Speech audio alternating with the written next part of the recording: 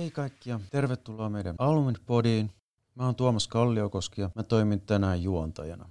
Tänään meillä on haastateltavia Maria. Moi. Valmistuin tosiaan 2015 keväällä täältä silloisesta SLKsta ja käytön tukeen, eli käytännössä service desk osaajaksi. Ja Nestori. Moi moi. Tosiaan valmistuin 2018 keväällä myös käytön tukeen, eli IT-tukea ja hallinnollista projektijohtamista. Okei, miksi te haitte Business Collegeen? Oliko teillä mielessä muita? Ei oikeastaan ollut siinä vaiheessa. Mähän tulin aika vanhana opiskelemaan tätä alaa. Siinä mielessä oli aika selvää, että mitä haluaa tehdä. Joo, mullakin meni kyllä niin, että ei ollut oikeastaan muita vaihtoehtoja, että halusin nimenomaan tänne Business Collegeen opiskelemaan. Ja alun perin oli tarkoitus lähteä sitten pyrkimään vielä yliopistoon siitä sen jälkeen, mutta kävi sitten niin, että jäin sitten työssäoppimispaikkaan töihin siitä suoraan valmistumisesta, ja edelleen olen sillä tiellä, niin se jäi sitten se yliopisto siihen. Sattui vaan niin mukava työpaikka ja todella niin kuin semmoinen, että tiesin, että täällä kyllä pystyy kehittymään vaikka mihin. Mitkä oli parhaita kokemuksia opiskelun aikana? Ja ehkä ylimmäisenä jäi mieleen koulun opettajat ja opettajien rentous lähinnä siinä. Se oli tosi kiva käydä koulussa. Mulla ei ollut ikinä semmoista aamua, että mua ärsytti lähteä kouluun. Tai mä tiesin, että siellä on rennot maikat, siellä on hyvät tunnit, mielenkiintoiset tunnit. Mulla ei ollut ikinä semmoista päivää, että ei olisi halunnut lähteä. Se on ehkä, mitä mä oon tälleen jälkikäteen miettinyt, että siinä oli kiva mennä. Joo, itse asiassa allekirjoitan nämä sanat kyllä niin kuin itsekin. Että omia ajatuksia tuosta oli, että huomasi jotenkin, että kun itsekin aikuisiällä rupesi sitten opiskelemaan, niin että huomasi, että oli niin kypsä, valmis niin kuin oppimaan ihan niin kuin uusia asioita ja oli valmis ottaa sen vastuun siitä omasta opiskelusta ihan eri tavalla kuin aikaisemmin. Ja semmoinen niin kuin yllätin niin kuin itsenikin siitä, että vähän kun näkee vaivaa ja hyvällä asenteella kun lähtee, niin aika vaivattomasti niin kuin se opiskelu sitten sujuu. Nestori, sä olit varmaankin järjestämässä ensimmäistä meidän omaa esport-liigaa. Ideahan lähti omasta niin kuin harrastuksista. Täällä oli aika paljon mielenkiintoakin, sillä me puhuttiin siitä Markuksen kanssa, me se järjestettiin. Kyseltiin vähän ihmisiltä, että halusiko ne osallistua semmoiseen, jos me saadaan semmoinen järkättyä. Koulun tuntien, niin kaikki onnistuu, kun käy vähän juttelee, ja no siinähän se tuli tehtyä sitten. Ihan kivasti se meni. Se oli tosi siistiä järjestää ja erittäin siistiä olit kouluja. Siihen meni tosi paljon rahaa. Ikinä ei tullut mitään puhetta rahasta, vaan tehdään pois. Se oli tosi siistiä. Maria, sä muistelit kai ollees bänditreeneissä. Ensinnäkin muistaakseni houkuttelu tähän bändiin osallistumiseen oli aika intensiivistä silloin ja loppujen lopuksi sitten, koska itse pidän laulamisesta ja olen sitä aina harrastanut, niin loppujen lopuksi sitten myönnyin ja lähdin sitten mukaan. Mutta olihan se hauska niin kun, poikien kanssa sitten vähän tehdä muutakin kuin normaalia koulutyötä ja tällaista.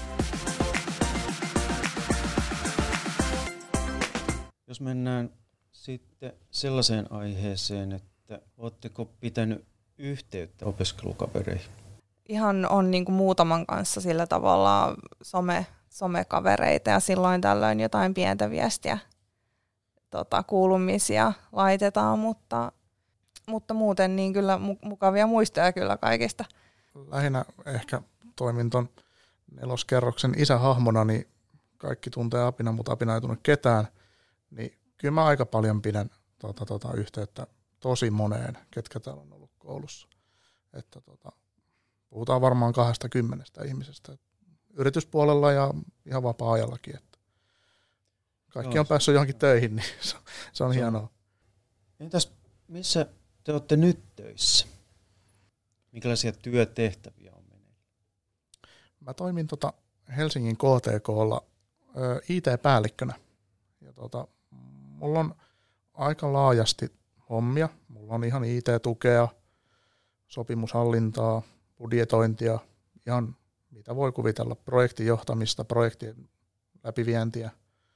Että mulla on tosi laajasti hommia ja no ihan kiva. Kyllä mä tykkään. Pääsee tekemään kaikenmoista ja se on ihan siistiä.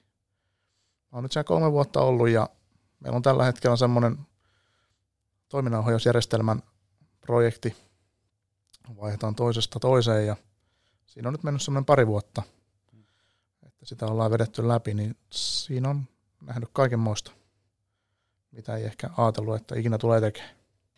Joo, itse olen tällä hetkellä sen nimisessä organisaatiossa kuin Advania, joka on ihan kansainvälinen yritys ja Islannista kotoisin ja itse olen tässä tietysti Advania Finlandin puitteissa teen töitä ja keskitytään kotimaisiin yritysasiakkaisiin ja tarjotaan heille ylläpitopalveluja ja tällaista softapuolella. Niin mun oma titteli on tällä hetkellä asiakaskoordinaattori, joka pitää sisällään kyllä todella monipuolisesti myöskin niin kuin, kaiken näköistä työtehtävää. Että sanotaan, että pääasiallisesti olen vastuussa meidän sovelluspuolen tikettijärjestelmän ylläpidosta ja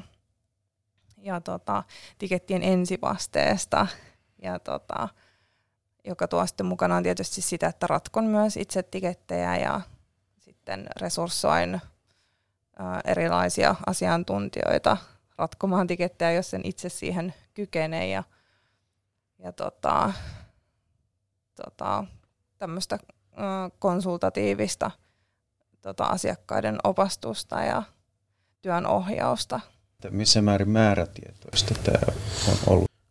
No, mulla oli omalla osalla silleen, että mä menin tosiaan täältä koulusta sinne työharjoitteluun. Mä jäin sinne työharjoitteluun 1,5 vuodeksi.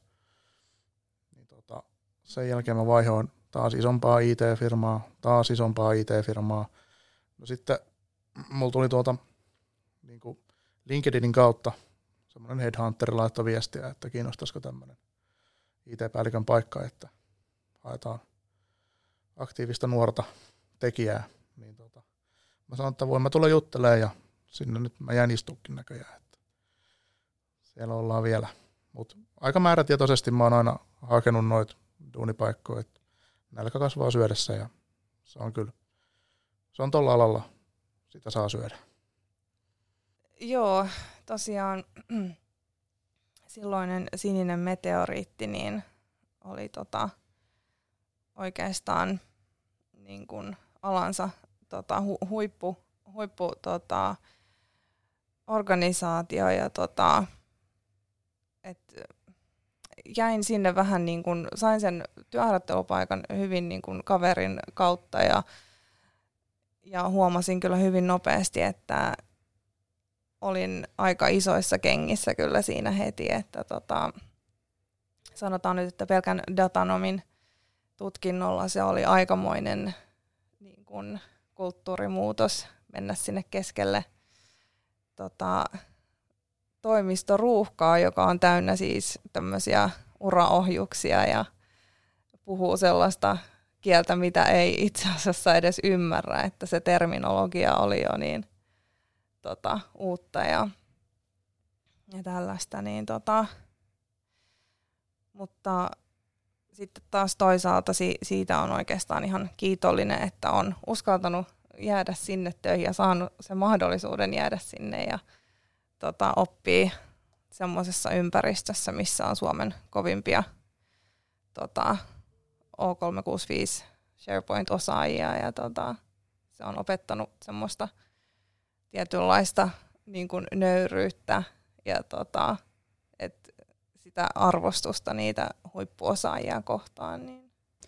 Millä tavoin te koette, että opiskelu on tukenut noissa työtehtävissä? No, ehkä omalta osalta koulutuki siinä, että pääsi alkuun ja pääsi kiinni siihen alaan itsessään.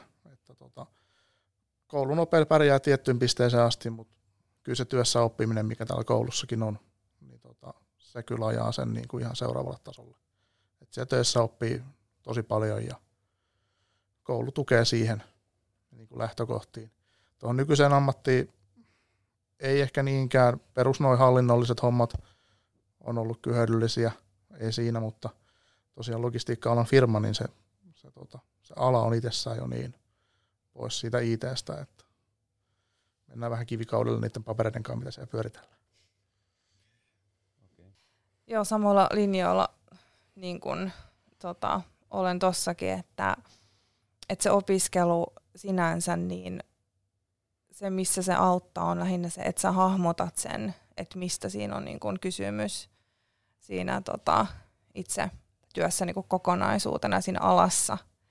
Ja sitten kun menee sinne töihin, niin sulla on semmoista tarttumapintaa sinne, kun sä, että jotain asioita sä tiedät ja tunnet, ja sitten sä pystyt siitä lähteä sit rakentamaan sitä omaa kehitystä niin kun enemmän kuin on vähän niin kuin kartalla siitä kokonaisuudesta.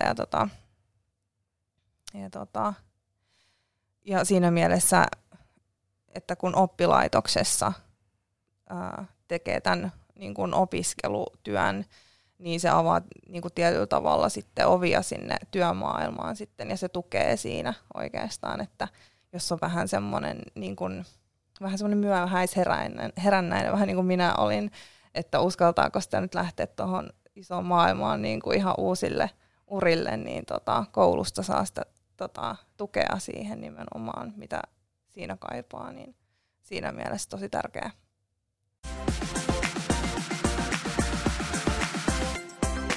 Niin missä te näette itsenne 5 vuoden kuluttua? Joo, 5 vuoden kuluttua niin varmasti ehkä luonnollinen siirtymä olisi sinne teknisempään niin kuin palvelupäällikön tai tiiminvetäjän rooliin, joka tuo sitten tietysti enemmän semmoista hallinnollistakin työtä siihen, mutta myös että olisi semmoinen myös konsultatiivisempi ote siinä palvelupäällikön työssä ja ehkä mielellään jossain pienemmässä organisaatiossa. Niin. Tapahtuisiko se sitten ehkä jatko-opiskelun kautta vai sitten ehkä työn kautta tai työn ja kurssien kautta? Vai? Joo, hyvä kysymys, jota olen itsekin miettinyt, että meidän alalla on kumminkin todella suuressa arvossa nämä sertifikaattien suorittamiset, että niitäkin riittää ihan projektin hallintoon ja kaiken näköiseen syvempään tekniseen osaamiseen näitä sertifikaatteja, mitä voi suorittaa, että en osaa oikein nyt vielä sanoa, että mitä kautta, että tekisi mieli lähteä kouluun, mutta sitten taas toisaalta ne sertifikaatitkin on todella oleellinen osa sitä urakehitystä, niin varmaan niiden kautta mä luulen, että se menee loppujen lopuksi kuitenkin. No, mä näkisin ehkä, mulla on muutama tuttu kautta vähän etäämpi tuttu laittanut jo viestiäkin, että miten se olisi, vaihdetaanko firmaa ja mennään yhdessä tekemään. Ja mä en nyt ainakaan vielä ole niihin vastannut, että kyllä. Että mä tykkään olla tuolla, missä mä oon nyt ja siellä on niin paljon tekemistä, että sieltä ei varmaan ihan heti lähdetäkään menee. Mutta aika paljon IT-alalla kyllä sitten kosiskellaan niin sanotusti töihin, kun tekijää löytyy. Että työntekijöistä on pulaa tosi paljon. Että kyllä mä uskon, että jossain kohtaa mä haluaisin olla jonkun ison IT-talon tiiminvetäjä. Se on varmaan semmoinen 5 vuoden tähtäys. Mutta mitä vinkkejä antaisit nuorelle itsellesi, joka vasta nyt aloittaa opiskelut? Eli tätä voisi tietysti ajatella, että jos plötsähdät aikakoneesta risteykseen, jossa nuori itsesi on juuri menossa kouluun. Niin. Mä antaisin ehkä, jos nyt leikitään, että 15-16-vuotiaana tulee niinku kouluun ja aloittaa opiskelut, niin mä antaisin ehkä itselleni semmoisen neuvon, että malta opiskella. Se on niinku, malta käydä siellä koulussa, malta kuunnella. Että ne opettajat, ne auttaa sua. Ei ne ole siellä kiusaamassa ketään oppilasta. Ne kertoo raha-arvoisia vinkkejä. Ja niistä oikeasti saa rahaa, kun ne vie eteenpäin ne vinkit. Ja nekin on vaan tekemässä töitä siellä. Ne ei ole siellä kenenkään kiusaksi. Mulla oli ehkä silloin 16-vuotiaana oli ehkä vähän vaikeaa keskittyä siihen opiskeluun, mutta kyllä se kannattaa käydä. Joo, samoja ajatuksia tuosta, mutta niin kuin omalle kohdalle niin olin ehkä sitten jo niin kypsä, kun lähdin opiskelemaan IT-alaa, että en hirveästi kyllä muuttaisi siinä että mitä silloin tein, että jos mä nyt rupeisin opiskelemaan, että kertoo ehkä siitä motivaatiosta, mikä silloin 10 vuotta sitten oli, kun aloitti uuden alan opiskelun, että mutta muille voisin vinkata etenkin just nuoremmalle, koska pystyn samaistumaan siihen niin kuin itsekin, kun olin 16 tai 17, että ei välttämättä ollut niin kuin prioriteetit ihan ne samanlaiset, mitä nykyään, mutta että se asenteen merkitys siinä opiskelussa on tosi hurja ja sama niin kuin näistä opettajista, että niiden kanssa on mukava jutella ja etenkin jos tulee hyvin toimeen heidän kanssaan, niin se helpottaa niitä omia opintojakin tosi paljon niin kuin ihan henkiselläkin tasolla ja että on kiva just mennä kouluun senkin takia, että loppujen lopuksi se valmistuminen siitä koulusta ei niin hirveästi vaadi, kun tekee kaikki tehtävät ajallaan ja muistaa olla ystävällinen kaikille ja tällä tavalla, niin ei sitten ainakaan kasannut niin kuin loppupäähän sitä opiskelua ne tehtävät ja sehän tuntuu sitten raskaalta ja tällaista, mutta ja sitten ehkä neuvoksi myös semmoinen, että yritykset hirveästi hakee tämmöisiä hyviä tyyppejä, että se osaaminen ei välttämättä ole se, niin kuin, mitä ensimmäisenä katsotaan, vaan katsotaan sitä potentiaalia siinä työnhakijassa. Se on kyllä tärkeää. Joo, että sen takia se asenne on todella, todella oleellinen ja just se, että osaa olla kohtelias ja hyväkäytöksinen, niin pääsee tosi pitkälle kyllä. Mitä terveisiä teillä olisi Business Collegeille tai entisille opettajille tai ehkä muulle henkilökunnalle? Ei voi sanoa kuin kiitos. Oli kyllä oikeasti ilo opiskella täällä. Ei ole yhtäkään pahaa sanaa. Koulun ruokalassa oli kyllä vähän ruuhkaa välillä, mutta muuten pärjäsi ihan hyvin. Tosi jees paikka. Ja niin kuin sanoin, opettajat on parhaita. Ja mulla on 4 kaveria valmistunut täältä mun jälkeen, niin kaikki on sanonut, että täällä on parhaat maikat. Niin ne ei voi olla väärässä. Joo, myös haluaisin hirveästi lähettää terveisiä ihan kaikille, ketkä muut nyt sattuu ehkä tunnistamaan. Ja mieleen ehkä jäi Pekka Väisänen, joka oli semmoinen ihan paras tämmöinen tsemppaaja ja Pekan se energia oli niin mieletön, että se jäi kyllä niin mieleen.